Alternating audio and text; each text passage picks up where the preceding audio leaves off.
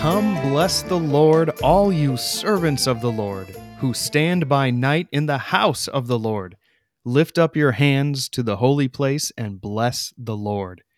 This week we talk about the wondrous house of the Lord that Solomon built, the first temple.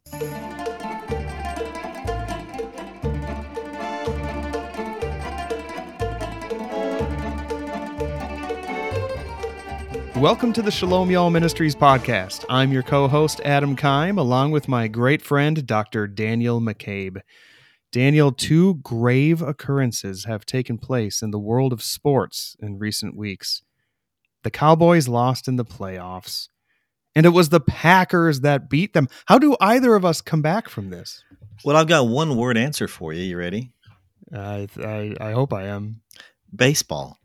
Oh, yes, it is. Oh, pitchers and catchers report in a few weeks. Yeah, Yeah, 32, you're right. 32 days, Adam, before the Astros, Oh. my Astros, your Rangers, I don't know about their schedule, but my Astros in 32 days take on a spring training game against the Washington Nationals. So that'll get me to August at least, and a renewed interest in the Cowboys. Yeah, I don't know. I think maybe the Rangers report a bit sooner. And as you know, being an Astros fan, you got to get a jump on things when you are defending the World Series title. I don't know what you're talking about. Well, we here at Shalom Y'all believe that a walk through the land deepens your walk with the Lord.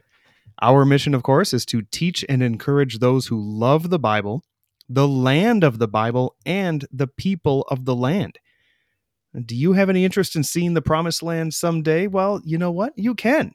If you travel with Shalom Y'all Ministries to Israel, the opportunity is yours. Go ahead and reach out for more information on how you or your group could visit the land of the Bible with us when the time is right. And as usual, we begin our episode with a couple of mini topics before getting to our main subject this week of the First Temple. Daniel, what do you have for us today? Adam, I have Dead Sea news. Did you know that right. Israeli archaeologists accidentally stumbled upon another major find last year in a cave on the shore of the Dead Sea? Now, There's a couple of things that pop into mind that it could be. Yeah. Well, it's not a biblical scroll as one might have hoped, but nevertheless a fabulous, unprecedented find. I'll tell you about. What were the things that popped into your head? Well, either scrolls. I know that I spoke with an archaeologist a few years ago that there might be some Dead Sea Scrolls from a new cave 12 they're talking about. I haven't heard the latest on that, but I think I know what you're going to talk about is the other thing that came into mind. I remember reading about. I will let you reveal the surprise. Yes, 4 superbly preserved Roman swords. They probably date to the period of 132 to 135 AD, which is the time of the Bar Kokhba revolt. That's a fight between the Romans and Jewish rebels who hoped to end the Roman occupation of their land once and for all.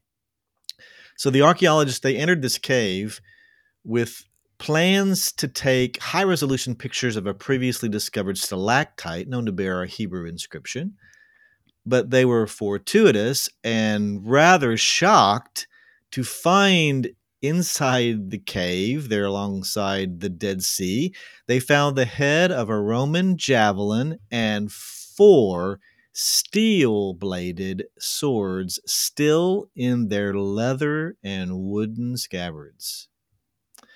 The blades, they ranged in length from 24 to 26 inches and were likely either stolen or seized by rebels before being hidden away in a mini armory for later battles. One archaeologist gushed, he said, "Just look at the fine preservation of the blades. They just look as if they could be picked up and used right now, even 2,000 years after they were forged." It's absolutely an unbelievable find after all these years. And yet, as Christians, we've made an even greater discovery, a sword whose blade remains forever sharp. And that's the word of God, of course. So to play upon the analogy here of the swords they found, I would just say this, if for some reason your sword is laying idle on a shelf, or the Bible's still sitting in a drawer somewhere at your house and it's hidden away from daily use. You just haven't picked it up in a while. Then pull it out once again. There are battles ahead, and you'll need it for those battles. That's absolutely right. Well, Daniel, as the years pass by, for my mini topic, I'm going to talk about something very special to me, and I know to you and to many of our listeners. As the years pass by, I am one of those who have become more and more comforted and inspired by the Psalms. I am shamed to admit in my younger years when I would hear people talk about their favorite books of the Bible, somebody would say, "Oh, Psalms, I love the Psalms." I remember thinking, "Oh, come on, there are more interesting books." But now I feel horrible for even thinking that because I've come to love the Psalms so much and now I get it. I don't know if it's as you live more life in a fallen world, you need to cling to them closer, but I just love the Psalms. I know you do too. Do you have any favorites?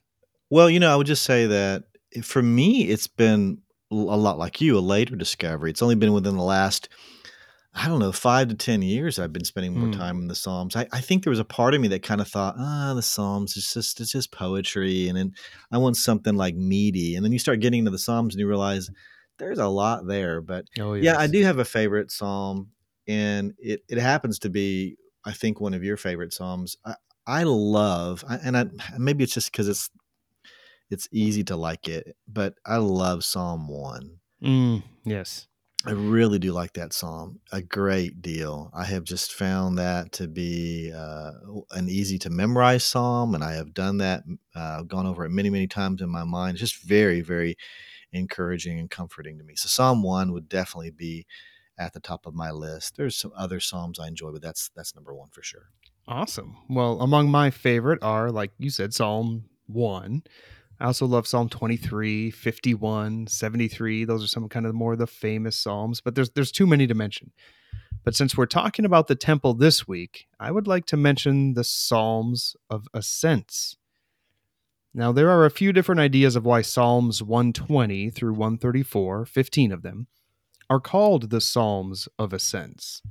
Now, the prevailing notion is that they refer to when the Jewish pilgrims would go up or ascend to Jerusalem, namely to the temple, to observe the three required pilgrim festivals: the Feast of Unleavened Bread, Pesach, which is Passover, the Feast of Weeks, Shavuot, which is Pentecost, and the Feast of Booths, Sukkot, which is Tabernacles.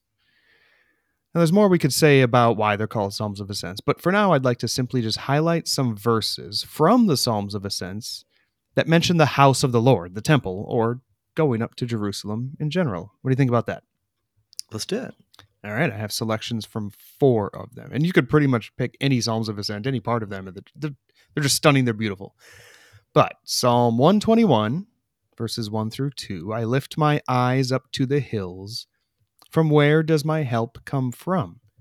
My help comes from the Lord who made heaven and earth. I think of a pilgrim going up to Jerusalem and seeing the hills of the city, probably most likely Zion Hill more than any of them. And he lifts his eyes up to the hills and he's recalling where his help really comes from. Hills could mean something imposing, and so he's thinking that he needs help and the Lord is his help, or something worthy of rejoicing. I get to go up to the hills to worship. But he lifts his eyes up to the hills and he thinks of the Lord. I just think that's really beautiful in its simplicity.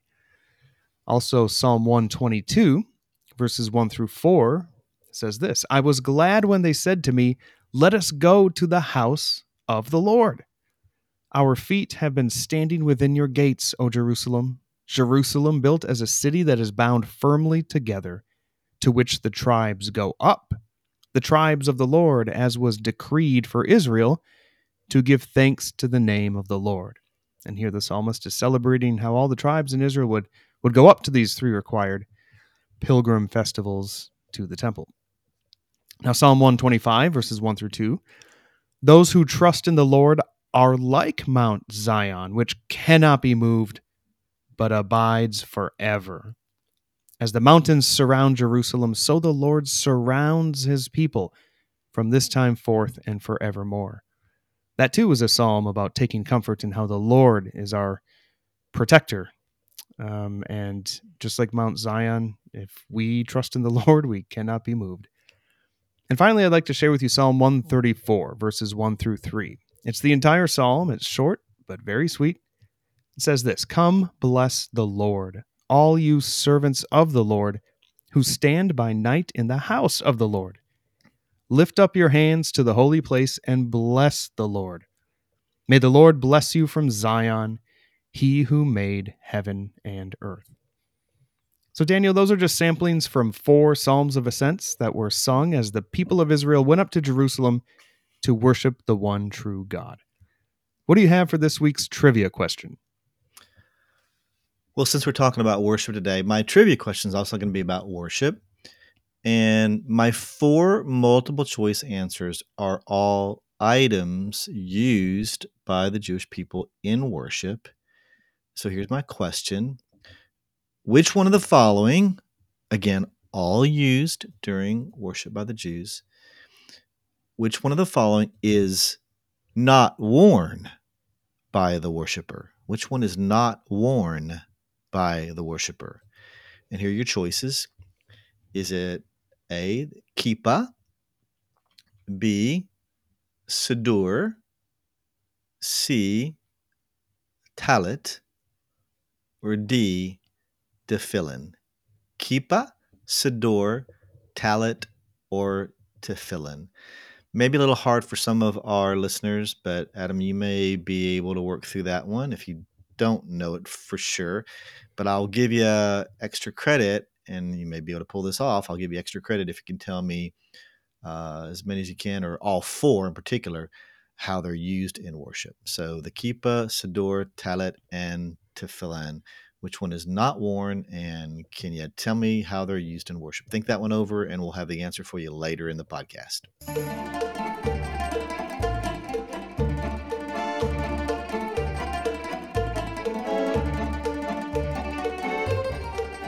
Well, Daniel, there's so much, of course, we could say about the first temple that Solomon built. And when we decided to talk about the temple in this podcast episode, I was wondering, what am I going to focus on? Because, of course, there's a lot to it. There's a lot of history, furnishings, and items of worship, and what you would do at the temple, the reason for it.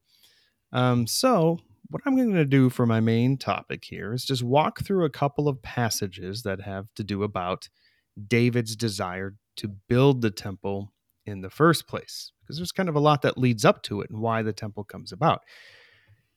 As you know, the people of Israel would, during the wilderness wanderings and as they first come into the land, they have the tabernacle, which was prescribed by God, a tent where people would meet with the Lord. And we have an episode about the tabernacle that you can check out on the podcast. But there comes a time in David's reign where he realizes, oh no, I got a house for myself, and things are going well for the people. We don't even have a permanent place for the Lord. This is not good. So turn in your Bible to 2 Samuel chapter 7, if you would, if you want to follow along. I'm going to read the first 17 verses and just kind of see what we can see in David's desire to build a temple. So 2 Samuel chapter 7 says this: Now when the king lived in his house, and the Lord had given him rest from all his surrounding enemies. And I'm reading in the ESV, just so you know, listener, if yours reads a little different, I'm reading from the ESV. Now the king said to Nathan the prophet, See, now I dwell in a house of cedar, but the ark of God dwells in a tent. And Nathan said to the king, Go, do all that is in your heart, for the Lord is with you. And I can't blame Nathan for saying this, because that's really a good desire. Well, let's build something grand for the Lord. It's not right that he doesn't have a permanent place. So, maybe Nathan is speaking out of his presumption a little bit, but it's a good request, and I don't blame him for responding the way he did. And the Lord certainly was with David. But in verse 4, we see that same night the word of the Lord came to Nathan, and he told him, Go and tell my servant David, thus says the Lord, Would you build me a house to dwell in? I have not lived in a house since the day I brought up the people of Israel from Egypt to this day, but I have been moving about in a tent for my dwelling. In all places where I have moved with all the people of Israel, did I speak a word with any of the judges of Israel, whom I commanded to shepherd my people of Israel, saying, Why have you not built me a house of cedar? Now therefore thus you shall say to my servant David. Now, what he's about to tell Nathan to tell David is I kind of take this to be like a thanks but no thanks type of thing. I appreciate the intent, but God doesn't need what David is thinking that he should honor God with. Again, I do think it's a good desire that David has. It's not a wrong thing. But this is God, I think, correcting David's mindset a little bit. And he tells him, I haven't needed a house yet. I'm fine. I don't need that. However, this is what Nathan is supposed to reply to David. I took you from the pasture, from following the sheep, that you should be prince over my people Israel. And I have been with you wherever you went, and have cut off all your enemies from before you. And I will make for you a great name, like the name of the great ones of the earth. This is interesting. God is going to kind of turn it back on David and bless him in a special way. And I will appoint a place for my people Israel, and will plant them, so that they may dwell in their own place and be disturbed no more. And violent men shall afflict them no more as formerly, from the time that I appointed judges over my people Israel. And I will give you rest from all your enemies. Moreover, the Lord declares to you that the Lord will make you a house. Daniel, I think that's really interesting because David has a good desire. God in some way is saying thanks, but no thanks. But he does kind of grant David's request, although we will see it's not David is going to be the one to build it. But God goes even further to guarantee David that he will make David a house, so to speak. He says in verse 12, when your days are fulfilled and you lie down with your fathers, I will raise up your offspring after you, who shall come from your body, and I will establish his kingdom. Now, God is talking about Solomon specifically here. He says, he shall build a house for my name, and I will establish the throne of his kingdom forever. Now, there may be a temptation to think about Jesus. Well, maybe God is thinking about Jesus here, David's ultimate kingly descendant. But he says in verse 14, I will be to him a father, and he shall be to me a son. When he commits iniquity, and we know Jesus will never commit iniquity, I will discipline him with the rod of men, with the stripes of the sons of men. But my steadfast love will not depart from him, as I took it from Saul, whom I put away from before you. And your house and your kingdom shall be made sure forever before me. Your throne shall be established forever. In accordance with all these words, and in accordance with all this vision, Nathan spoke to David. Daniel, what I think is really striking about this promise is, as we know from history, the first temple will not last forever. But God guarantees David that his house and his throne and his kingdom would last forever. Any thoughts on that you have? Well, I'm going to go in a little bit of the history here in a little bit and show you that it wasn't very long that the Lord's presence dwelt with the people, but still a significant period of time in the history. But you're absolutely right. And we'll look into that here shortly. Yeah. So I'll read just one more kind of short section of scripture in 2 Samuel 24. And what leads up to this is late in David's reign, he decides to take a census of all the people. And this census must not have had a very good motive to it. He probably was trying to count his military might, to maybe take comfort in that and the strength of his military might, because he gets punished for doing so. And God very interestingly lets David choose his punishment. He said, 3 things I offer you, choose one of them that I may do it for you. And the things he offers him is, should there be 3 years of famine in the land? Will you flee for 3 months from your enemies while they pursue you? Or shall there be 3 days of pestilence in your land? It's interesting that God offers David to choose his punishment. David's answer is interesting. He chooses the pestilence, and the reason why he does that is he says in verse 14 of 2 Samuel 24, he says, let us fall into the hand of the Lord, kind of me and the people. Let us fall at the mercy of the Lord, because his mercy is great, but let me not fall into the hand of man. David knows that he'd rather be at God's mercy than at the mercy of man. But God does send a pestilence, and there's an angel sent from God that kills a lot of people in Israel, and they're suffering collectively as a people, a punishment for David's poor choice in leadership. But the angel of the Lord stops at a very interesting place from the slaughter. the threshing floor of Araunah the Jebusite. David called out to the Lord when he saw the angel there, and he repents. I've sinned, I've done wickedly. But what have these people done? These sheep, please let your hand be against me and against my father's house. So David realizes he sinned. He humbly repents of that. So let's pick it up in verse 18 of 2 Samuel 24. So Gad, we've seen David interact with Nathan the prophet. Now here comes Gad the seer. He came that day to David and said to him, "Go up, raise an altar to the Lord on the threshing floor of Araunah the Jebusite." So David went up at Gad's word as the Lord commanded. When Araunah looked down, he saw the king and his servants coming toward him. And Araunah is a Jebusite, obviously a Canaanite left over from the conquest period. And he owns the land, and he sees David and his servants coming up towards him. And Araunah, to his credit, went out and paid homage to the king with his face to the ground. And he said, "Why has my lord the king come to his servant?" And David said, "To buy the threshing floor from you in order to build an altar to the Lord, that the plague may be averted from the people." Then Araunah said to David, and this is, a good desire that Araunah has, "Let my lord the king take and offer up whatever seems good to him. Right? Here are the oxen for the burnt offering and the threshing sledges and the yokes of the oxen for the wood. All this, O king," Araunah gives to the king. And Araunah said to the king, "May the Lord your God accept you." So Araunah is willing to just give it all away to David. But the king said to Araunah, "No, but I will buy it from you for a price. I will not offer burnt offerings to the Lord my God that cost me nothing." And this, of course, is a classic verse that, oftentimes is cited when somebody wants to, be generous and it wants to give sacrificially. I don't want to, get something for free. I want to be able to sacrifice. And that's what David is saying. I'm not going to accept it to you for free. So David bought the threshing floor and the oxen for 50 shekels of silver. And David built there an altar to the Lord and offered burnt offerings and peace offerings. So the Lord responded to the plea for the land, and the plague was averted from Israel. Now, of course, on that spot, many more sacrifices than this one would be made because, Daniel, of course, this is the place where David builds the altar, that Solomon would build the temple as the people of Israel would come and sacrifice to the Lord. So that's what I have for you, summarizing, kind of giving an overview of David's desire for the temple to be built. There's a lot of angles we could take. You said that earlier when it comes to the study of the temple.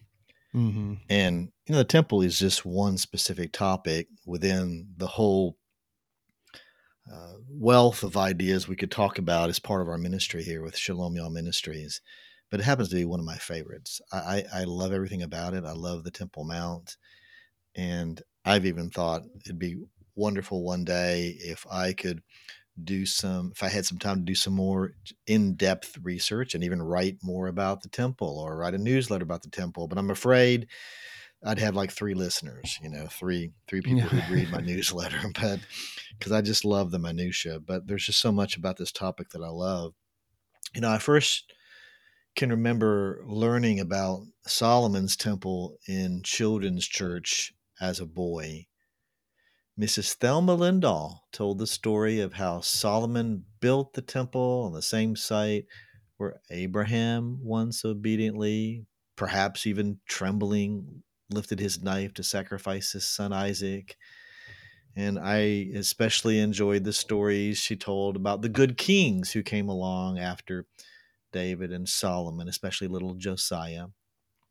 I can remember the pictures of flannel graph priests, the outdoor altar where they sacrificed the lambs, and of course the Ark of the Covenant inside the Holy of Holies. That took root in my heart at a very young age, it would seem. And all these years later, I am simply amazed that, as you were speaking about earlier, that God chose to live among his people. Yeah. Even if only for a short time. Hmm. Well, Solomon's temple stood atop Mount Moriah for, by my calculations, 373 years. From the day of its dedication by Solomon, which I would date into the autumn of 959 BC, until shortly after the capture of Jerusalem by King Nebuchadnezzar of Babylon in July of 586 BC, following an 18-month siege of the city. The people of Jerusalem and Judea, they'd be marched off to Babylon as captives, and then 1 month after the fall of Jerusalem, Solomon's temple was set aflame and burned to ash. It would be decades before a man from the royal line of Israel's kings named Zerubbabel would be permitted to return to Jerusalem from Babylon with a group of homesick Jews to rebuild their city and temple. However, Ezra 3:12 informs us sadly that, quote, many of the priests and Levites and heads of the fathers' houses, old men who had seen the first temple, wept with a loud voice when the foundation of this second temple was laid before their eyes, end quote. Ezra's description stuck, and so Bible teachers to this very day commonly refer to the temple built by Solomon as the first temple. Now, the Lord had told Solomon in 1 Kings 6:12 and 13, he said, concerning the temple which you're building, if you walk in my statutes, then I will dwell among the children of Israel and will not forsake my people Israel. But we know that the people didn't stay faithful to the Lord for very long, and over time, they even brought idols of false gods into the temple.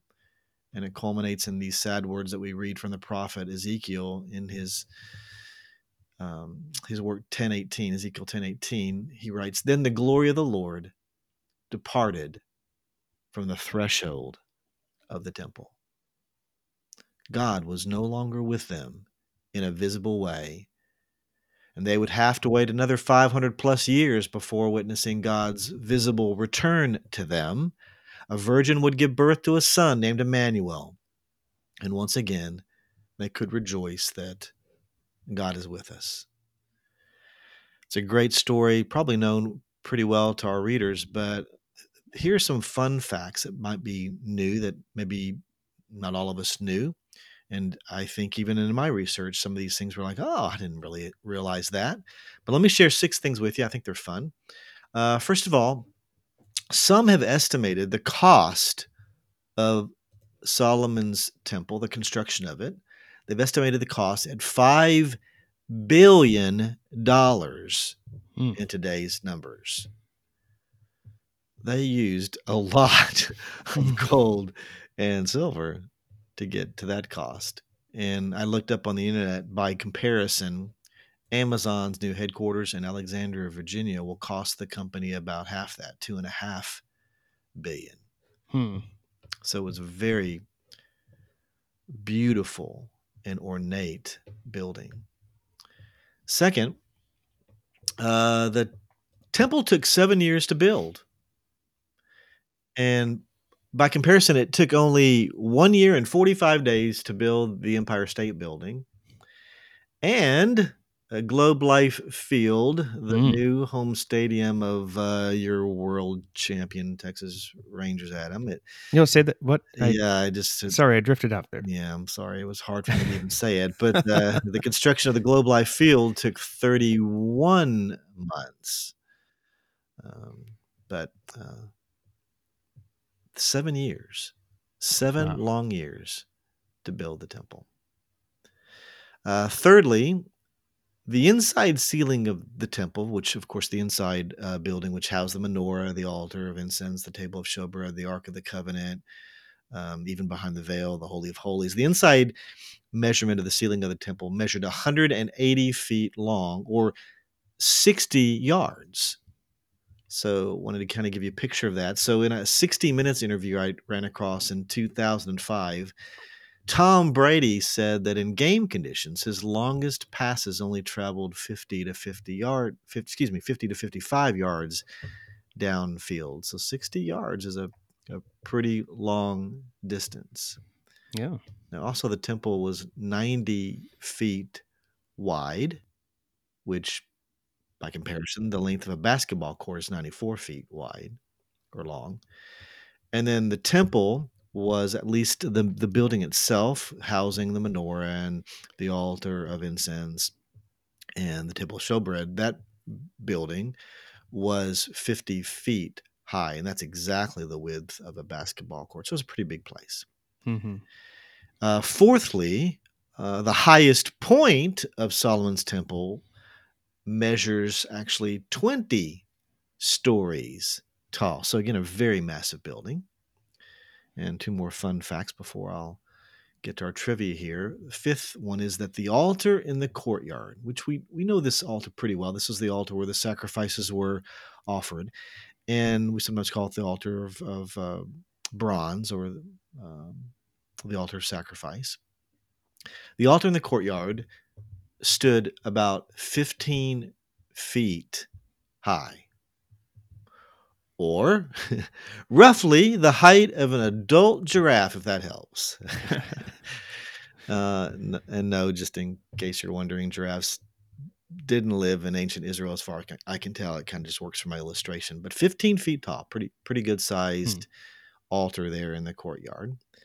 And then finally, number 6, there was no noise, no construction noise when building the temple atop Mount Moriah, because according to 1 Kings 6:7, the stones were quarried at a separate location and transported to the temple site. Now, that's a study in and of itself, how they were able to move these massive stones from Solomon's quarry to the Temple Mount. But today you can actually visit one of those ancient quarries on the north side of the old city of Jerusalem. I've been there 2 or 3 times. Admission to the quarry will set you back about 15 shekels, or roughly $4. But maybe it's the engineering background that I have, but I find it to be a fascinating place. And on summer days, it's a nice respite from the heat. So 6 fun facts. I hope you enjoyed those.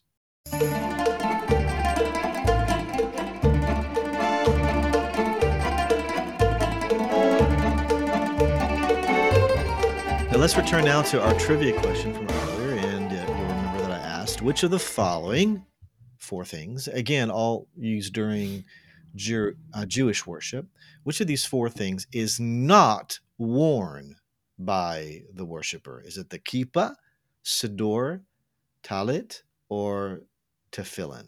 And before you attempt an answer there, Adam, I promised extra credit if you could tell me how all 4 items are used in the worship. So what do you think?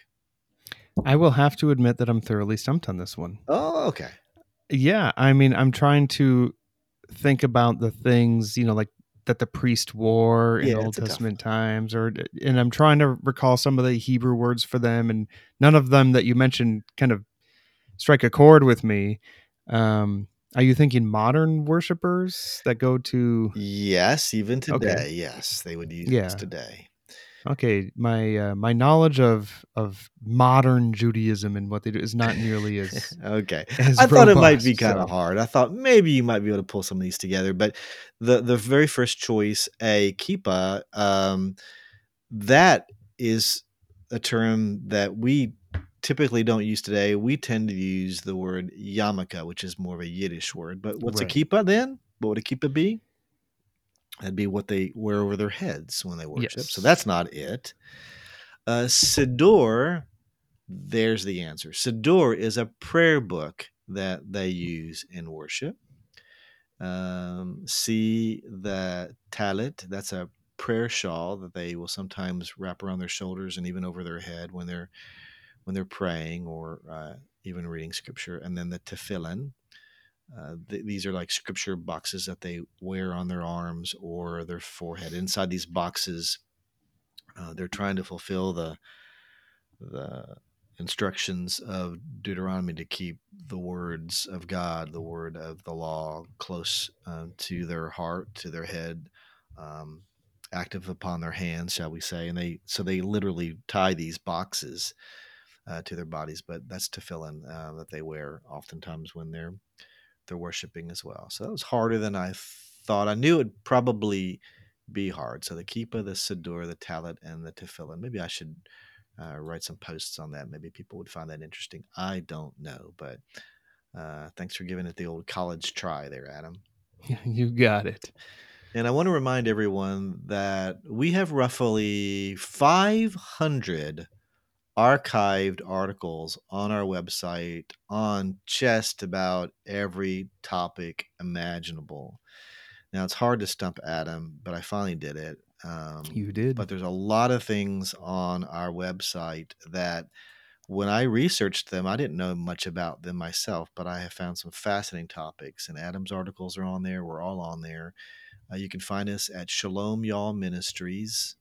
No apostrophes, no spaces. Shalom Y'all Ministries.org. And just look for the archives tab at the top of the page.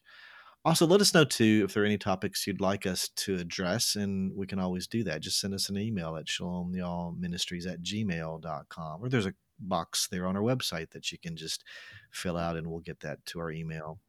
But let us know if we can help with that. We'd love to help, and that's part of why we do this ministry, to be an encouragement to you and to teach you whatever we can. So, Adam, what you got to close us out? Well, we do hope that you have enjoyed this discussion about the first temple in Jerusalem. And I will say and speak for Daniel, there's so much more that we would have loved to cover. It would take hours and hours.